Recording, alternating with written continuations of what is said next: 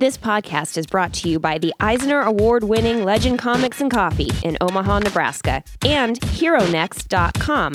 Finally, a comic shopping site for collectors by collectors. Achoo! This is Nick Patera, artist of the Manhattan Projects, and you are listening to Two-Headed Nerd with Joe and Matt. Sort of break it down like this. Broadcasting from the Ziggurat at Omaha, deep below the metro area, it is my pleasure to welcome you to episode 173 of THN, where we're talking comics and nerd news for the week of Wednesday, August 6th. My name is Matt Baum. You can find me on the Twitter under the handle @MattBaumstein. When I'm not explaining the difference between a nerd and a dork to my co-workers at my, quote, real job, upon spotting a passerby wearing steampunk goggles in public, I'm writing the comic speculator blog for WorthPoint.com. True story. And I'm Joe Patrick. That's at JoePatrick116 on the Twitter. And when I'm not being forced to do shots of whiskey on my birthday by people that aren't Matt Baum. I had nothing to do with it, actually. It's true. I'm the manager of Legend Comics and Coffee in Omaha, Nebraska. I got pissed. Casey was like, look, they're making Joe do shots. And I turned and was like, what? I'm the only one that makes Joe Patrick do shots. In this week's episode, you're going to hear our in-depth reviews of Night World, #1, and Captain Victory and the Galactic Rangers, #1. After that, we're going to review 10 of this week's new comics faster than Marvel lawyers can send cease and desist orders to everyone selling Dancing Groot toys on Etsy during the ludicrous speed round. And then we'll visit the THN Sanctum Sanctorum, where a small group of time-traveling spider peeps will be spilling the beans on next week's comics. And finally, it's time again to play Ask a Nerd, where we'll be answering one lucky listener's comic questions. But before we get to the guts of this show, I got to ask the producers of Into the Storm, whose brilliant f***ing idea was it to make a movie about tornadoes that aren't full of sharks? Boo! And then we can talk about this week's big news. It's like, why even bother? Yeah, give me a break, right? We got big news. DC blinked. Originally planned for May 6th, 2016, a release weekend traditionally dominated by Marvel, and the release date for Captain America 3, Batman v Superman: Dawn of Justice has been given a new release date of March 26th, 2016. All the good movies come out of March, man. Yeah. And in addition to ensuring that summer blockbuster season now begins in mid-spring, Warner Brothers has announced a schedule of 10 films spread over a 5-year period, beginning with Superman vs. Batman in 2016. Of course, none of the other film titles were announced, but Go figure. this seems like a direct response to Marvel Studios doing the exact same thing a few weeks back. None of DC's dates align with Marvel's, but some appear close enough to compete. But that's the big question, isn't it? Can DC and Warner Brothers actually compete with Marvel at this point? I don't know, man. They have got a lot of catching up to do. And when I say a lot of catching up to do, I mean shitload Like of a catching up to decade's do. worth of catching up to do. Well, and it's just so, like, Marvel comes out and says, yeah, we've got a plan to put out all these movies. And DC goes, so do we. You know, like, really? What are they called? I'll get back to you. You know? Well, I mean, to be fair, Marvel did not release... The only ones Marvel has released are sequels anyway. Right. Like, we don't know what Marvel's doing either. And we know they're coming, but, like, Marvel does this now. They're in the business of doing this. Yeah. And we all like this business. They've been killing it. Whereas Warner Brothers, since Dark Knight trilogy, has yet to give us a movie that we all can universally say, that was cool. And not even like, that was great. Just like, I'm okay with that, you know? Some heartless monsters liked Man of Steel, but... And that's not, I'm just saying it's not much maligned, but it was definitely, there was a lot of argument there. Right. I still feel weird about it. Like, I liked parts of it, and I did not like parts of it. Imitation is the sincerest form of flattery. Yes. And so Warner Brothers would be idiots to try to capitalize on that. Right. And so I'm not blaming them for like trying to mimic it. No, it just seems like that kid on the playground. They were like, one kid was like, yeah, I'm going to mow 6 lawns this week and I'm going to make $30 and go buy a toy. And then the other kid's like, oh yeah, I'm going to mow 1 million. You know, like, Sure. whose lawns? I guess- like, what are you talking about? My biggest worry is that Warner Brothers is going to be so focused on competing Right. or beating Marvel that they are going to fart out. Yeah, just pump it out. Which, hey, look at this. Transformers, lowest reviewed film of the summer. First one to get to $1 billion $1 worldwide. billion. Highest dollars. grossing film of the summer. So has nothing to do with quality. Maybe Warner Brothers can make their money that way. That's right. Crapping out shitty superhero movies that make billions of dollars. This is why we can't have nice things. I know. In comic news, Boom Studios has announced a new ongoing series from Luther Strode writer Justin Jordan and artist Ariella Cristantina. Launching in November, Deep State will feature the adventures of John Harrow, a government secret keeper that travels the United States, ensuring the nation's deepest and darkest experiments stay hidden from the public eye. Deep State is the first of 3 new titles by Jordan that Boom will publish this year. In an interview with Comic Book Resources, Jordan said, readers could expect a, quote, light to medium level of science fiction. Right, like speculative technology stuff, but maybe not light to medium level. It sounds like something at like the amount of sweetener you ask for at Starbucks or something. Right. Similar to level found in Warren Ellis's Global Frequency, the series kicks off a partly cloudy level of science fiction. Right.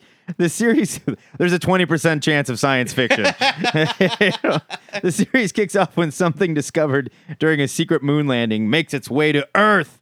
Quote, the thing we learn in the very first issue is that the 1969 moon landing was real, unlike the conspiracy theory. But it was actually the 3rd time we've been to the moon, and the part of the mission you didn't see was the recovering of the bodies from the last trip. Whoa. Oh, man, it's just like Iron Sky. You never saw Iron Sky, did you? No. The Nazis went to the moon in World War II, and they turned into zombies. Is that what happened? Yeah, man. It was bad news. Wasn't there also a horror movie last year called Apollo 18 where, like, essentially the moon was alive? No, that was, again, zombies. But they were... No, it was like the rocks came to life and No, it was cosmonaut zombies, dude. This time it was Russians. Okay. Yeah. Well, regardless. Yeah, there's all kinds of zombies that should have moved. Look, here's the lesson. Don't go to the moon, okay? You go to the moon, and you've got any trace of lycanthropy in your family history, you're a werewolf, dude. Like, bam. Zombie? That doesn't even make sense. Right. Yeah, werewolves on the moon. No brainer. This sounds cool as hell. But yeah, Dead Body Road. Loved it. He's done some work for DC. He's the current writer, or at least recently, he was the writer of Green Lantern New Guardians, which I do not read, but I heard is pretty decent. Okay. Justin Jordan, man. He's cool. Dude puts out good comics. This sounds super fun. Yeah, and Boom's a cool place to do it. They give you all manner of freedom. Boom has said, you know what? We want to be in the Justin Jordan business. So I'm into it. I'm into it, too. I'm into it. And finally, in a rare example of soulless corporate monsters acting with compassion, behaving like the people that they claim to be, Marvel Studios has brought a little brightness into the otherwise difficult life of Bill Mantlo. Mantlo was one of Marvel's most prolific writers in the 80s, breathing life into licensed properties like ROM and the Micronauts, but his most famous creation has made an unexpected leap to film stardom. Mantlo, along with artist Keith Giffen, created Rocket Raccoon in the pages of Marvel Preview number 7 in 1976. Tragically, Mantlo suffered irreversible brain damage after a hit-and-run car accident and has required constant medical and rehabilitative care since 1992. Now that Guardians of the Galaxy is the number 1 movie in the entire universe, Mantlo's story is more visible than ever. You don't know that. There could be something bigger out there. You're right. Enter Marvel attorney David Althoff and Vice President of Operations David Bogart. The two surprised Mantlo and his family with a private showing of Guardians of the Galaxy at the care facility where he lives. Bill's brother and caregiver Michael posted on Bill's Facebook fan page saying, quote, "What an incredible day for Bill Mantlo. Marvel hooked Bill up with a private viewing of Guardians of the Galaxy, and my wife Liz and my beloved cousin Jean assisted Bill throughout, enabling him to sit back, relax, and relish in the awesomeness of what is going to be, in my humble opinion, Marvel's greatest and most successful film ever." Okay. Yeah. Bill thoroughly enjoyed it, giving it his highest compliment, the big thumbs up. And when the credits rolled, his face was locked into the hugest smile I have ever seen him wear, along with 1 or 2 tears of joy. This was the greatest day of the last 22 years for me, our family, and most importantly, for Bill. End quote. Further, in regards to compensation for the creation of Rocket Raccoon, Michael said that Marvel had been very generous. Of course, they can't talk about details because that's all legal stuff. Sure. Now, Matt, I read this story a dozen times. I tear up each time I do it. While I was reading it, I was like, I could see Joe Patrick feeling all squishy and happy about this, and that's great. Did they pay him? And when I got to the part where they said, yes, they have compensated him because Yeah. this dude is in. Bill Mantlo is not a millionaire, and he No. needs constant care. Oh yeah, I mean, and that is expensive. I man. think that I feel like we talked about Bill Mantlo some time ago we did on the show because a story came out about his struggle and about how he has been all but abandoned by the healthcare system. right. And is he going to get paid for his movie property, his properties moving to the big screen? I should say. Yeah, a lot of sites, especially at least from what I've seen, Comics Alliance, creators like Greg Pak have done a great job of making sure people know. Yeah, definitely. Look, if you liked Guardians of the Galaxy, if you really loved it, if your kid freaked out, send the cost of a movie ticket to Bill Mantlo. Yeah, Comics Alliance is really good at stuff like that. Yeah. Mad props to them for that. But more importantly, I'm glad that they showed up and showed him the movie and he enjoyed it. That's excellent. More importantly, I'm glad they're paying this guy. Right. And it's the right thing to do. And it's good to hear Marvel doing this and not doing it as like a press junket or a story. Just doing it because it's the right thing to do. Yeah, you know what? Marvel did not Yeah. put out anything that This said, is not a press look at how release. great we are. People noticed this It on the web was- and found it. Yeah, it was Bill Mantlo's brother that said, these guys from Marvel just showed up Yeah, that's awesome. and did man. this thing. That is awesome. And I think that is amazing. That's an amazing story. Let's hope that they treat all of their creators that well when they need it most. It's good to see him. It's good to see him putting their money where their mouth is.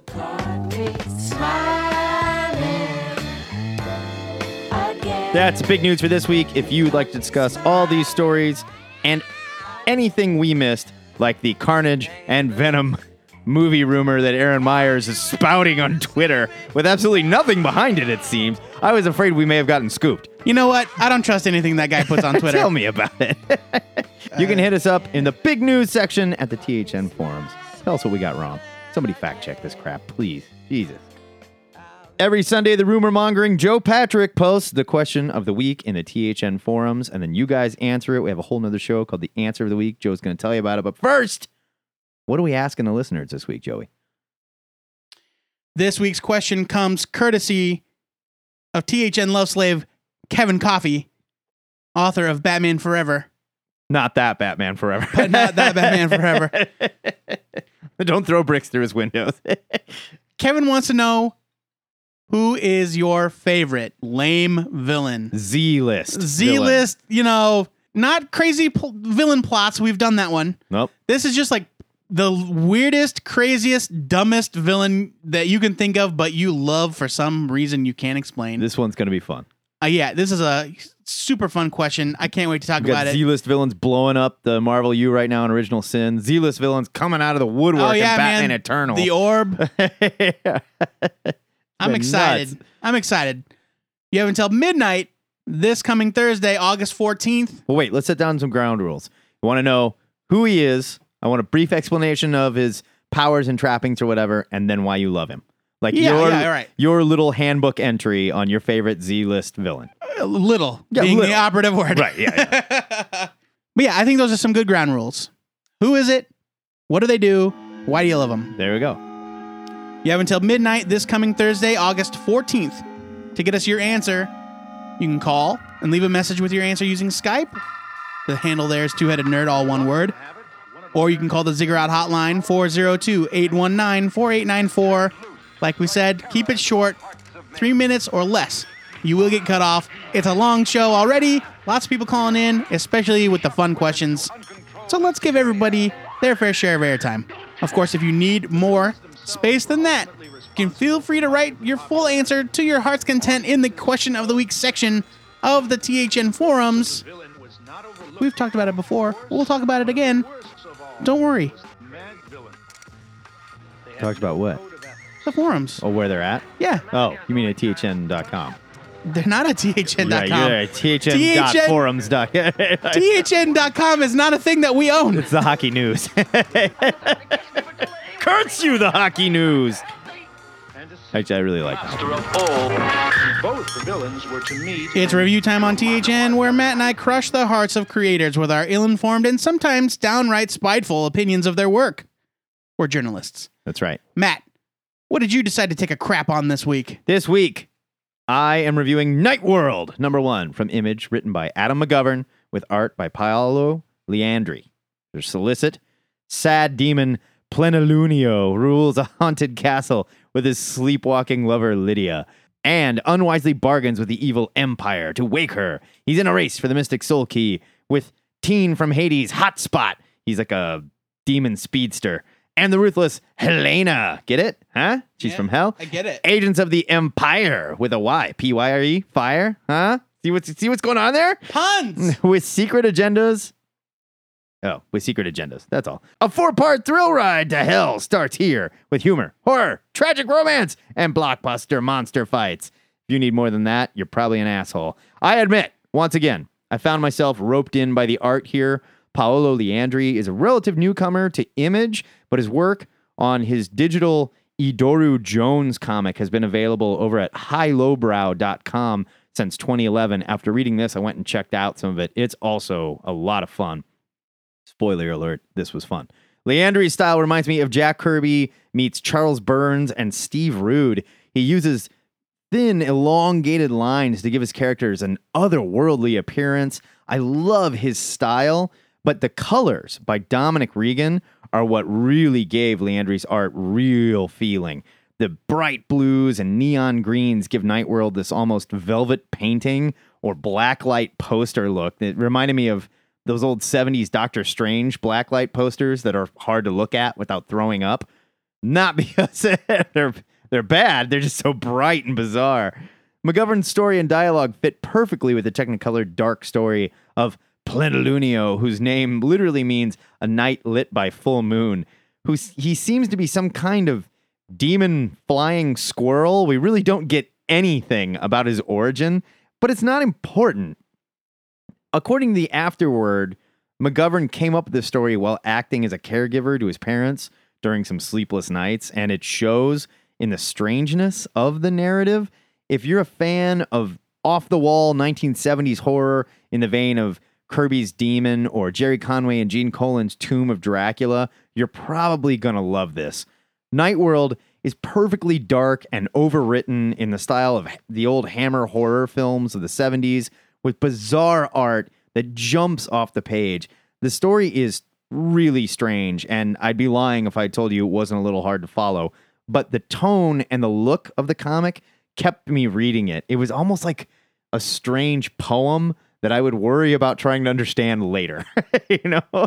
Sure. I know you guys hate it when we say it, but Night World is definitely not for everyone. If you're looking for a weird horror read written like a dense Edgar Allan Poe work with standout art, you will love this as much as I did. I'm giving it a highly qualified buy it because it was so weird. Sure. And I agree, it is super bizarre. Yeah. But it is like if Jack Kirby decided to do horror comics. Yeah. It's in the 70s. Fantasy driven. It's totally strange. Without the Solicit, if you just read this book, there is no way you could write the Solicit based on it. There really isn't. I loved it. I mean, I can't explain it, but I Right. loved it. Yeah. It was a ton of fun to read. It's gorgeous to look at. And ultimately, that's all that matters. I'm giving it a buy it as well. Yeah, and I'm curious to read more from this team, too. I am going to go finish the Edoru Jones stuff. I read the first 2, and I really like it. It's weird as hell.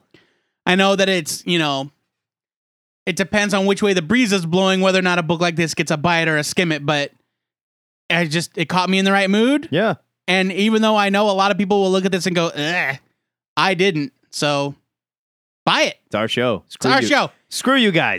You, Keith Silva. Joe Patrick, tell me about Captain Victory and the Galactic Rangers. All right. I will. It was published by Dynamite. It was published by Professional Dynamite. podcasting, folks. Pay attention, suckers. Listen, if you keep introducing my own books, published by Dynamite Entertainment, this was written by Joe Casey with art by Nathan Fox, Jim Rugg, and Ulysses Farinas. Love that guy. Colors are by Brad Simpson, and letters are by Simon Boland. It's been a long time since I've bothered to mention the letterer. You know what? It's been a long time since I've seen the name Simon Boland. That's fair. I feel like he hasn't been around for a while. I don't know. I mean, maybe he letters all of Joe Casey stuff. That could be. I don't know. That could be. He could be a man of action. He could be a man of action. Here is your solicit. Joe Casey is one of the industry's most popular writers, having written for Marvel and DC, from the Uncanny X-Men to Superman and many more best-selling titles, and most recently created and writes the acclaimed Sex series from Image Comics. Now he's tackling one of Jack Kirby's greatest creations, Captain Victory, and this story will blow your mind! Wow. Out of the hell of a cosmic firefight, Captain Victory is launched into an epic adventure that spans both space and time. All your favorites are here, as well as all new enemies to face. Your new favorite cosmic comic book has finally arrived! All my favorite what? It says all your favorites are here. All your favorites. Okay. You know, that guy with the afro. Sure. And that brain in the jar. Oh, yeah, my favorites. Yeah. Joe Casey is a writer that I admit I struggle with from time to time. Because you're dumb. Right. That's all it is. Right. Sometimes I marvel at his capacity for huge and outrageous ideas. Sometimes I find his storytelling to be dense and impenetrable. While Captain Victory and the Galactic Rangers isn't short on big, confusing ideas, Casey, Fox, Rugg, Farinas, Simpson, and Boland execute them perfectly, delivering a wild first issue that I was sad to see end. Captain Victory and the Galactic Rangers was a concept created by Jack Kirby for Pacific Comics, a publishing house started by a comic book retail chain in the 70s. Pacific only lasted for a few years as a publisher, but it burned bright while it did, putting out books like Mike Grell's Star Slayer, Dave Stevens' Rocketeer, and of course, several concepts from the King himself, following a time that he had all but quit comics, which is interesting to note. After several less than successful revival attempts, including one previous version at Dynamite, looking at you, Kirby Genesis, Joe Casey and his team of lunatics are trying again, and this time I think they're onto something. Being captain of the Galactic Rangers is a suicide mission that never ends, but when his ship, the Dreadnought Tiger, is attacked by the fearsome Mechanos warriors, Captain Victory's latest rebirth finds him in an unexpected time and place. Casey's script introduces a crew of insane alien characters and bounces all over time and space in a way that seems perfectly in tune with the chaotic space battle and the themes of violent death and rebirth. Nathan Fox, Jim Rugg, and Ulysses Farinas take the high concept premise and run with it. The art team contributes 3 distinct sections that tie together seamlessly without letting their personal styles get lost, all the while remembering the influence of the man that created Captain Victory in the early 80s. The importance of the contributions by colorist Brad Simpson and letterer Simon Boland can't be understated. Simpson's bold colors bring the psychedelic Kirby-infused art to life, and Boland's letters incorporate perfectly into the art, giving the book a bombastic feel, like the panels are the letters in a lot of cases. Yeah, it was cool. And certain panels are just like filled with nothing but bold text, like "Embrace your destiny." Yeah, it's like the Mechanos whatever. kind of speak like that. Like the opening of the story is like fire, death, kill, bomb, or whatever. It's awesome. Captain Victory #1 is pure Kirby imagination, resurrected by some of the best and craziest creators in comics. I wasn't sure I was going to care about this title going into it, but now I can't wait to read more. Huge buy it. Ulysses Farinas is coming up as one of my favorite artists right now in the business. He was doing that Judge Dredd Mega City 2 book as well over at IDW, and he's so good. All right. He also did some Prophet stuff, fill-in stuff on the Prophet series with Brandon Graham, and it's so good. I love this guy's art, and he's perfect here. Like, the whole story felt like you were on a ship that was violently shaking, because it was getting hit from all sides. Yeah, really. And it looked so cool. The panels fell apart with explosions and stuff. When the ship would rock to one side, the whole story would be leaning to the left or leaning to the right. It was just cool. Visually, this was so cool. And you could tell that the artists just have a ton of fun working with a guy like Joe Casey, who obviously gives them whatever freedom they want. Yeah. You could tell he's like, let's go nuts. This was awesome. And I think had Kirby Genesis been handled more like this, where they just picked certain creators and said, hey, which one of these guys do you feel an affinity to, and what do you want to do with them? I think it would have been much more successful. I hope to see more stuff like this. Take these old characters and give us a new spin on them. Don't make them old characters. It's not interesting if every single one of them is Captain America, is my point. Like, oh, they all disappeared for a long time. They all came back. No. give me new takes on them. And this is a new take that's going to be really fun. I can't wait to read more of this. Huge buy it from me. It should be said that the main artist, the primary artist of the series is Nathan Fox. Right. And I don't mean to take anything away from Nathan Fox. And He's his fantastic. part is amazing. He's fantastic The here. space battles and the rebirth scenes, fantastic. Jim Rugg does the flashback scene, and Ulysses Farinas does, I guess the best way to describe it, it's like whatever is going through his mind when like this rebirth is occurring. Did you ever mention that he's cloned? You never mentioned that. I didn't mention it, but like death and rebirth I mentioned. Okay. Like I didn't actually. Yeah, Ulysses Farinas kind of draws Captain Victory in the ether, I guess. And Right. he's perfect for it. Yeah, I mean it's hard to explain without Yeah. spoiling too much. So you read the book, you understand. Trust us, it's f***ing amazing. Yeah, it really was. Cosmic fun. So that is a double buy it for Night World #1 and a double buy it for Captain Victory and the Galactic Rangers. It's been quite a while since we've given anything a bad review in our main reviews. I'll try harder to You know be what a we should jerk do next week. Next week, we should do a hated it show where it's just like we pick 2 books that we do not like and review them. Of course, we want to know. Because people love to hear people be negative. Sure. Yeah. Of course, we want to know what you sad demons and cloned heroes thought of these comics, so terrify us with the nightmares that are your opinions over at the This Week's Comics section of the Two-Headed Nerd forums, which, of course, you can find by clicking the forum button at twoheadednerd.com. Minimum wage. Somehow, the Marvel Comics licensing department will slap their name on everything from toothpaste to Matchbox monster trucks, but no one had the foresight to make a dancing Groot in a pot. Suckers. Spoilers, I guess. Come on. Really, guys? But fear not, true believers. Matt and I have had our team of moloid slaves. Loyal workers, happy employees, assembling Dancing Groot toys like they are going out of style. And we're blowing them out at twoheadednerd.com. Get one while they're hot, or until such time as we receive a cease and desist letter. Any second now. In the meantime, we'll be reviewing 10 more of this week's comics during the Ludicrous Speed Round. Ludicrous speed. Go! A Waste of Time, #1 from Northwest Press. This is an odd little collection of odd little mature readers comic strips by Rick Worley. Mature readers, what are we talking about? Like dicks, butts, boobs, all the above? There are no dicks, butts, or boobs. That doesn't mean there couldn't. Adult situations. That doesn't mean there couldn't be. It just there wasn't. Adult situations. Right. Worley, by his own admission, is working out his personal struggles through the mouths of these talking animals, and the results are pretty entertaining. It definitely won't be everyone's cup of tea, but I thought it was clever with fun art. Skim it. All right. Imperial #1 from Image. Steven Siegel writes a story of an adult nerd picked to inherit the job of Earth's mightiest protector right before he's supposed to get married. Siegel does a great job establishing Mark as the guy least likely to whatever, and his constant inner dialogue is funny and light.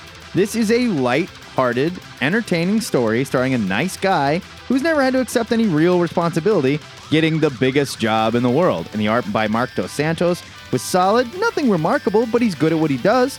This is just a nice departure from all the doom and gloom on the stands. I'm giving it a buy it. It was fun. All right. Steven Universe, #1 from Kaboom! Look, I know that this book is aimed at kids, and kids that are already fans of the show at that, but I have no idea what happened in this comic. The show is the same way. It's completely nuts. I like Steven Universe. There isn't a single word to explain the concept or the personalities of the characters. The best part about it was the Uncle Grandpa preview in the back, which was actually hilarious. I'm sure that fans of the show will understand and enjoy it, and the art's really nice. I'm giving it a skim it, but look, at least explain what the hell Steven Universe is. They didn't even tell me what the deal was. Terminal Hero #1 from Dynamite. Writer Peter Milligan and artist Piotr Kowalski, Pete and Piotr, tell the story of I love that show on Nickelodeon. The Adventures of Pete and Piotr.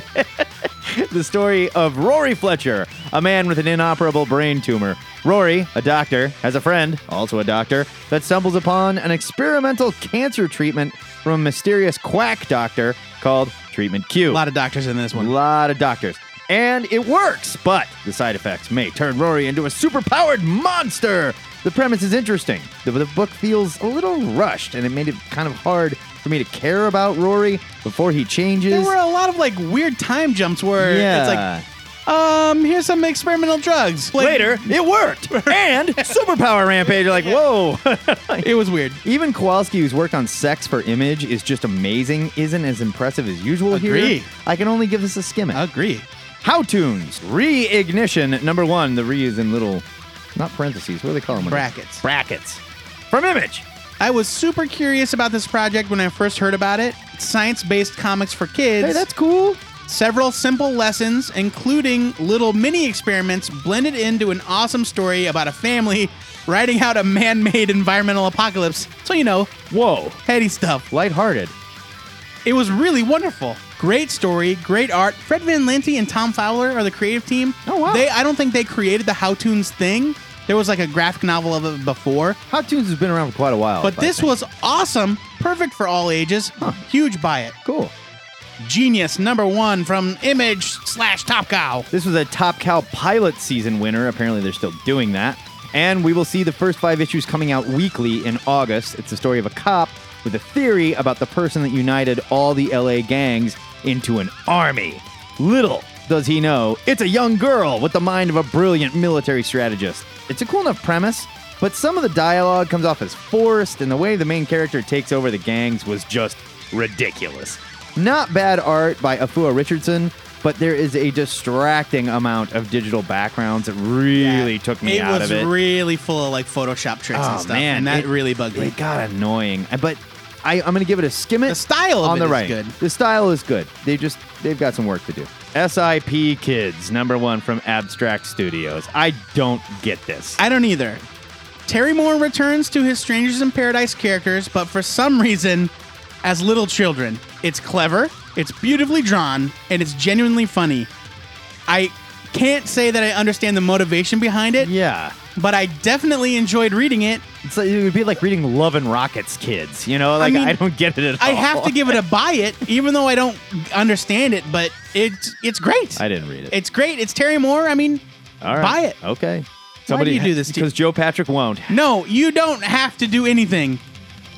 GFT presents Goddess Incorporated #1 from Xenoscope. LaToya Morgan, one of the principal writers on Showtime's Shameless series, gives GFT readers, GFT stands for Grim Fairy Tales, the story of the Greek goddess Venus, who was not from a Grim Fairy Tale, and her plan to retake her place of power and worship through the fashion world. Neither is Alice in Wonderland, but it doesn't stop them. Nope, they just kind of grabbed everything. Right. This had all the markings of a TV writer dabbling in comics, long-winded exposition, including 4 pages of Venus getting dressed and discussing her plan, characters that are a little too on the nose. For instance, Apollo is a solar power champion, and Venus is a bitchy fashion designer, and a competent artist who doesn't know much about high fashion. I don't either, but I'm guessing models that look like Marilyn Monroe in replicas of the white dress that was famously blown up in the subway scene of the 7-Year Itch aren't ruling the runway at present. This was overwritten, poorly thought out, and stupid. I'm giving it a leave it. Usagi Yojimbo, Sento, #1 from Dark Horse. I'm really happy to jump back into Usagi so soon after my first outing with the Color Special. I just hope I didn't join just in time to see Stan Sakai lose his mind and put aliens in the series. Still, this is comic books at their best, and Sakai is a master. Beautiful art, wonderful story. Even the paper was great. Welcome to Usagi Yojimbo, by the way. Yeah. Like 20 years late. 30. Yeah, 30 years later. late. Huge buy it. Superior Spider-Man #32 from Marvel. Wait a minute. Didn't this book get canceled? Stay with me here. Doc Ock is still Spider-Man, but he's been shunted to 2099 at the same moment Spidey 2099 was transplanted to 2014. Still with me? This takes place during a previous issue. Yes. And now he's helping to build an army of transdimensional Spider-Men to face an unknown enemy that's killing them. If the Spider-Verse is going to be this much fun, count me in. This was bonkers. We see Doc Ock jump into Spider-Man India's reality to save him. Yeah. And it was fun. Like I said, if the Spider-Verse is going to be this much fun, I am in. I love Superior Spidey. I'm thrilled to get 2 more issues of his return. Buy this. This was like, It was great. this was so much more fun than I was expecting it to be. Bracoom! That is your ludicrous speed round, and Bracoom is the sound of Superior Spider-Man and Spider-Man India crashing through a dimensional gateway as seen in the pages of Superior Spider-Man number 32. You know they had like a long argument. Like, well, what do we call this Spider-Man from India? We could call him like, what about Spider-Man India? Yeah, it. Let's go with that. On their way to the big Spider-Verse event, Doc Ock and the gang were nice enough to stop by for a quick discussion of what we were planning on reading next week. Some of these guys are from the future, so they can tell us whether it's worth our time or not. Yeah. I have been nice enough to pretend to know everyone, but I'm going to need some Joe Patrick level Spidey knowledge if I have to introduce black and white Spidey to Asian-looking female Spidey. Joe, get over here and tell me who the hell these Spider Peeps are and what you're excited to read next week. My pick for next week is F1 First Hero number 1.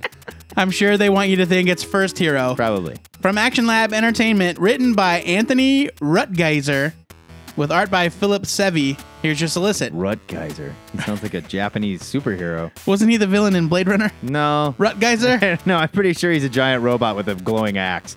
The entire world knows the stark reality. Everyone who manifests superpowers goes insane and becomes a threat to society.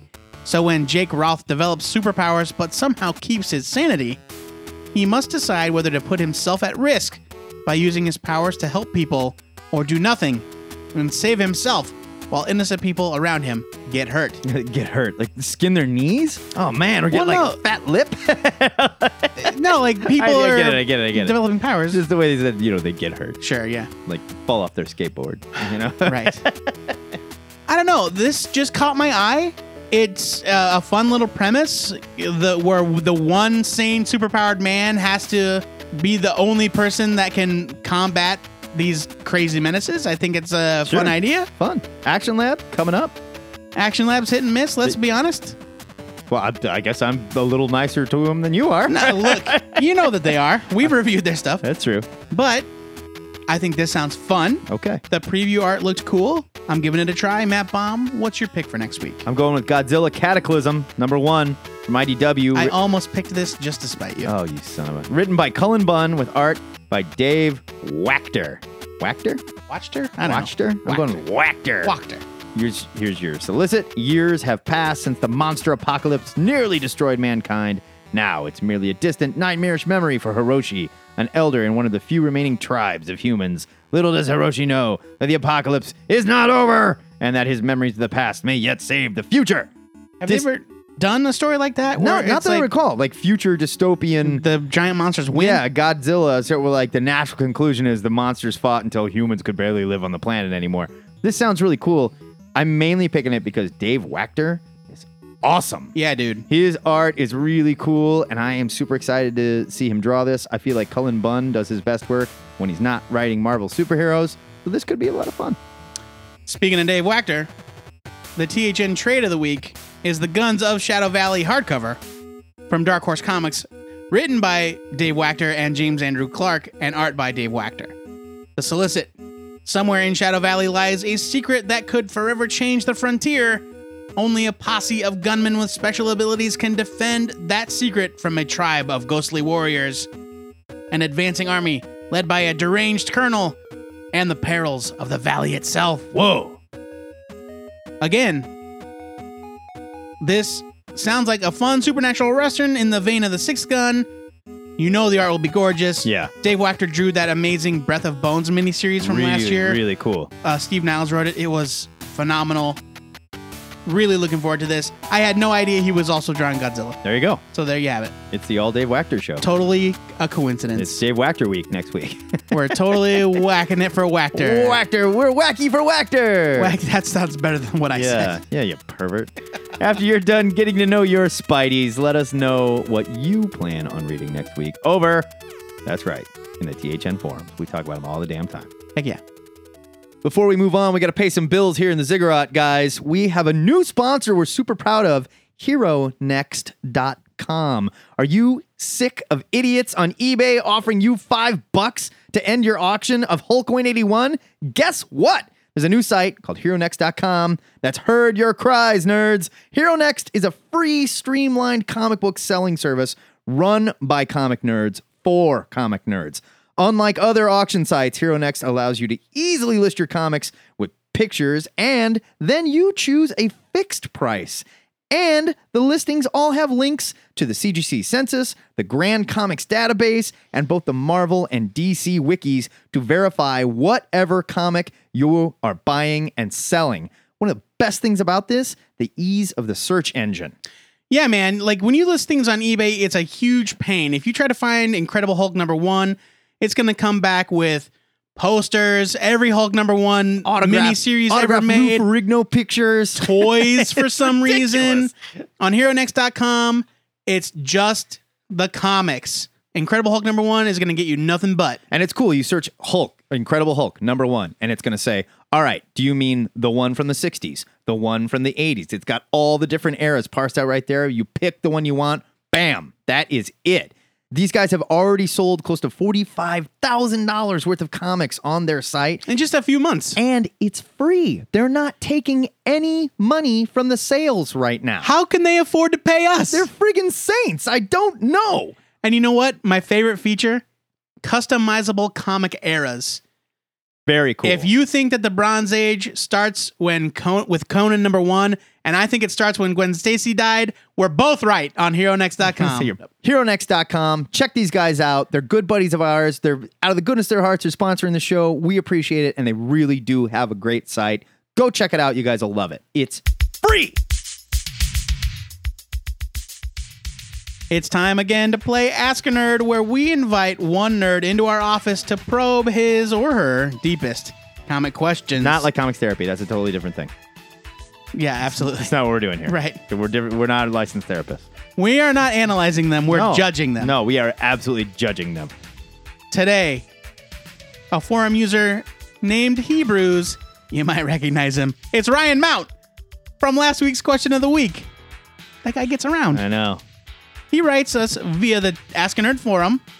In Superior Spider-Man, we saw Otto try to be the hero and fail. We saw this again with Riddler trying to be a detective in Gotham City before the New 52. The Thunderbolts, Ant-Man, all villains turned heroes and a lot of failure. What other stories are there with the villains turning good and ending up failing? Everybody in the Buffy universe. Everybody. Well, no, usually... Spike, Angel. I mean, come on. But those villains turn good and they stay good. Why is this so interesting? Before we go into this, let's talk about this. Let's talk about the trope of villains becoming heroes. What do you call that? Why do we love this? What do we- they call what do it we in the call it? wrestling business, they refer to it as the heel face turn. Happens all the time. Good guys go bad, bad guys turn good. It's fun. But why do we love it? What is it specifically? I know that I love it every time I get to see a bad guy doing something good for a change. It's kind of cool. It didn't so much work out so well in Forever Evil. Well, it's not so much that the villains turned good. It's that, hey, we need to save the Earth because that's where I keep all my stuff. Right. They had no choice but to do it. But it is definitely a trope that comics constantly return to. It's not just comics. Obviously, we spent Everyone does. an eternity talking about Buffy. Right. Dragon Ball Z was the same thing. Sure. Like, bad guys lined up to turn into good guys. How many Super Saiyans does it take to screw in a light bulb?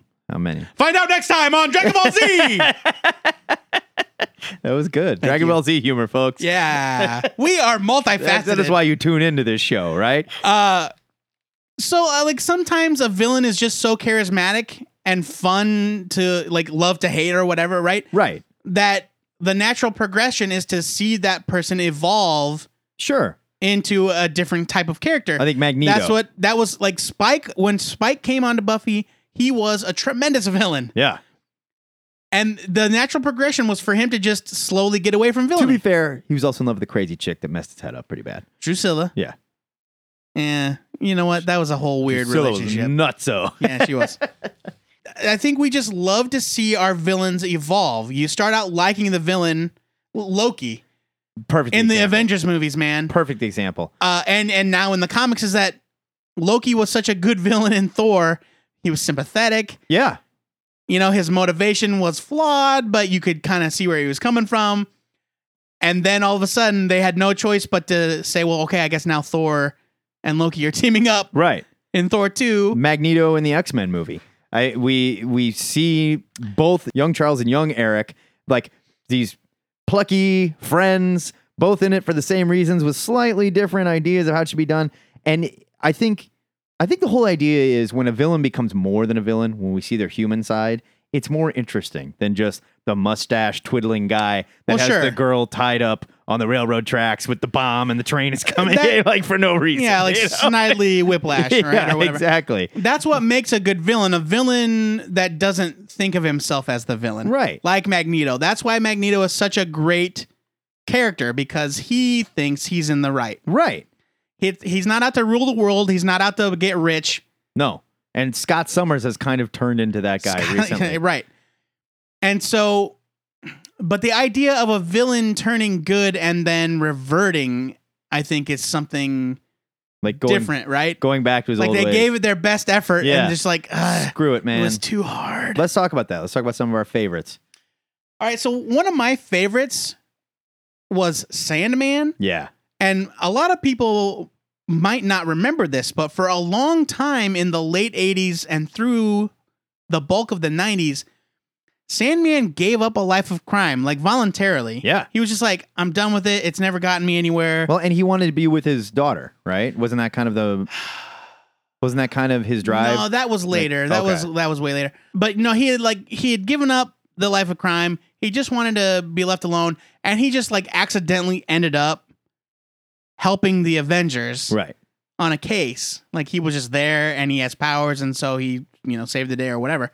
He was pardoned and he became a reserve Avenger. He was pardoned This by was Cap, who apparently circa- has that power. Look, man, this was circa Avengers 329. And of course, the Avengers are full of characters that started out as villains and became heroes. Right. Hawkeye, Scarlet Witch, the Vision, Wonder Man, Rogue. The list goes on and on. Right.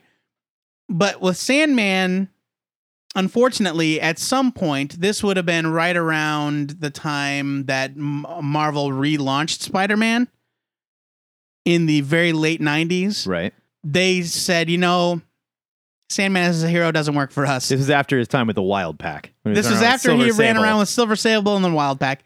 I dare you to name one more member of the Wild Pack. Battlestar. Wow. I have no idea. You could have just made that up, though. I don't know. I didn't.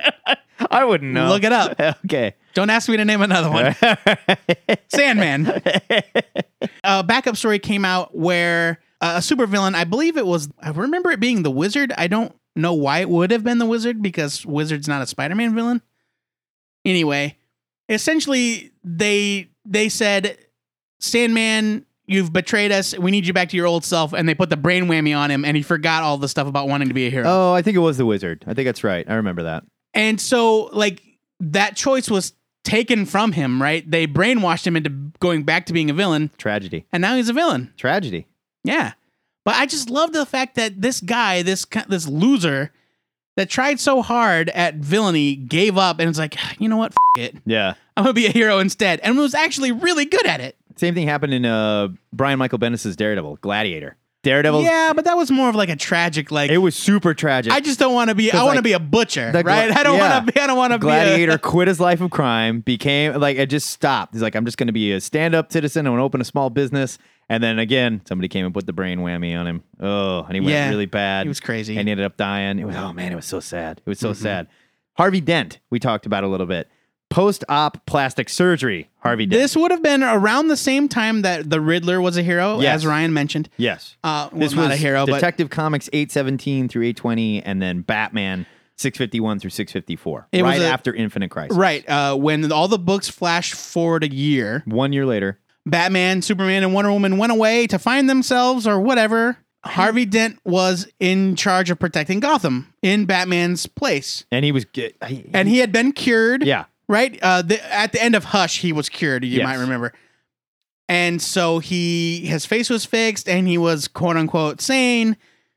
Well, it didn't go very well. Didn't take. And at the end, Well, he was sane, and it was cool because like he was defending Gotham and dealing with things that Batman probably couldn't have dealt with in different ways, because while he was sane, he still had that crazy voice of Two-Face like back in his brain that he was kind of dealing with Yeah. and fighting back. And as his struggle to protect Gotham got more difficult, the Two-Face voice got louder and louder to Right. where he started making decisions that Batman would never do. Right. And when confronted by Batman, like he just got really angry because it's like, well, you gave me this job. I'm doing it and I'm doing it better than you ever did. And Batman was like, well, we can't just kill people. You know, like that's the problem. You're not really a hero. You're still kind of crazy. And I think he realized he'd unleashed an animal. And then, of course, Harvey freaks out, blows up his apartment, scars his face again, and boom, Two-Face is back. Like he tried to do it, but Didn't take. heroes- I love that arc. those hoity-toity heroes, with all their dumb rules. It was called Face the Face, and it was written by James Robinson. Yeah, it was cool. Super good. Check it out. It's in trade. Very cool. So Magneto, very famously, like he's a hero again now, or whatever you want to call him now. He's I with almost think the X-Men. Magneto defies definition. He's one of those characters where it's like he's grown so much and he's become so interesting that he's no longer a good guy or a bad guy. He's his own character. But before You know what I he mean? but before he got to this point in the 80s, he did agree to give up his crusade and join the school Yeah. and train the New Mutants when Xavier He was the headmaster. Went away. For a while. and then that eventually didn't take, and he went back to being Magneto Right. with asteroid bases and pulling out adamantium and bad Yeah, things. It was a whole thing. But yeah, he wore that purple leotard with a Yeah. giant M on I it. loved it. I love that Magneto costume. Oh, it's so bad. Like bicep high gloves. Sure. Ugh, Oh, yeah, man. gross. And now he's wearing like a tank top and he's all ripped up old guy, I It's guess. true. It's true. We kicked Venom around a little bit. Venom started off as a bad guy, alien symbiote. Yeah, Wanted wanted to- to eat Spider-Man's brains. Yep. But then in the 90s, he kind of he got involved in this community of people on the West Coast, and he decided to make a go at being their protector. Now, Lethal protector. but who was in the symbiote at that time? Because it's always It was Eddie. Was it Eddie Brock? Yeah. It's always kind of changed with the person. Well, I mean, Like when the Scorpion, when Max, the Scorpion, when Max, Mac Gargan. when Gargan was wearing it, the he was symbiote- just bad. The symbiote didn't change hands until much, much later, like Right. early 2000s. So, like Venom essentially kind of had a truce with Spider-Man saying, look, I'm going to stay over here and I'm going to protect these people and be their hero. Stay the away from me. I'm going to try not to come and eat you. But I can't make I'm any a good guy now. promises. If you with me, I'll eat your brain. And so for a while You know, there, like a good guy. right. For a while there, he did act as something of an anti-hero back in the heat of the 90s when anti-heroes were the thing. Ugh. They were all the rage. God. And of course, it didn't take, and before too long, he was back to his villainous ways. Right. Now, Flash Thompson is in the suit. Good guy again, controlling Venom Yeah. thanks to injections that he was getting from the U.S. government and running around with the Guardians of the Galaxy. Why not? Sure. Why I not? mean, the symbiote's from space, right? It's an alien. Makes perfect sense. It makes sense. And you know what? Pretty cool. I talked crap about it before it happened. Now I like it. I love Agent Venom. I mean, there are a lot of fun examples. There are actually more than I thought There's a ton. of villains that went good and then went back to being bad. Yeah. And I think it's fun to examine that. I just think that trope in general is really appealing. Yeah. And there's a reason why writers and filmmakers keep going back to it. It's just a fun thing to see, especially with the characters you love to hate. We swallow it hook, line, and sinker every time. Ryan, thanks again for your question. For those of you paying attention, that means that Ryan has gotten not only the question of the week, but an Ask a Nerd. We're going to start paying this He's kid 2 for soon. 2. I know. Come on, you guys. Step it up. If you've got a comic-related question or a trivia challenge for me, the biggest comic book nerd that ever comic book nerded, you can post it in the THN Ask a Nerd forum or call and leave us a message at the Ziggurat hotline, 402-819-4894. You know what else you can do? Record an MP3, send it to Do that too. twoheadednerd@gmail.com. You can do that too. Subject line, Ask a Nerd, and I won't listen to it in advance. There you go. It's It's the honor system, and you trust me. Sort of break it down like this. And that is it for episode 173 of THN. If you're thinking about returning to your evil ways, you can subscribe to this show on iTunes or Stitcher or TuneIn, where we still need your star ratings, your reviews, your thumbs up, and your hearts, because it helps us to connect with other potential listeners. Tell 5 people you know about this show, and we'll kiss you on the mouth. We'll do it. We are not that easy. Yeah. No. You bet we are. I am. Thank you to all of our donors. We accept donations from both heroes and villains without judgment. And regardless of how dirty your money is, you can make your donation in any amount using our blissfully ignorant PayPal button at twoheadednerd.com. It's just going to look the other way. It doesn't care. You kidding me? It doesn't care. And if you want to become a sustaining member, it's as easy as clicking the Make This Donation Monthly box. And as little as $1 a month really does help. While you're there, you can find links to our contact info via Twitter, YouTube, Facebook, Skype, and our Ziggurat hotline, 402-819-4894. Using this conniving list of resources, you can beg the comic pushers for a new read. You can defend your questionable nerd tastes in front of the honorable two-headed judge for our Defenders segment, or you can ask us to review your self-published comic. We haven't gotten any in a while, be it printed, digital, carved into a totem pole, whatever. And don't forget to sign up for the THN forums, guys. It's your little virtual piece of the Ziggurat where you can discuss this week's show, reminisce about your evil past, or just rap about comics. Remember to follow us on Twitter, like our Facebook page, and watch the forums if you want to get in on the question of the week discussion. And then be sure to tune in to hear your answers along with our own on the Answer of the Week podcast. Best show on the internet. It's the only show on the internet. It's the only show on the internet. In addition to this show, which you are currently listening It's to. not the only show on the internet. That's what we're On saying. the internet, there are 2 shows. There's This 2 one shows and on the Answer of the Week. God, this is stupid. Both of which we do 4 of each. So really, there are 8 shows a month on the internet. Oh my God. But if you need more THN in your life, get over to twoheadednerd.com and check out, as I mentioned earlier, The Return of Batman Forever by Kevin Coffey, Saturday morning cartoons by The Incredible Hulk. This week, it's all about the weird-ass crap networks used to shove down our throats before the FCC said, you know what, some of these need to be educational. Like the laser tag cartoon and Rubik's Cube. Well, and that all was just crap. when they're like, oh, kids want to see cartoons about their toys. Okay. Hungry hippos. You know, like, what? Oh, check it out. It's a Simon cartoon. You know, are you kidding me?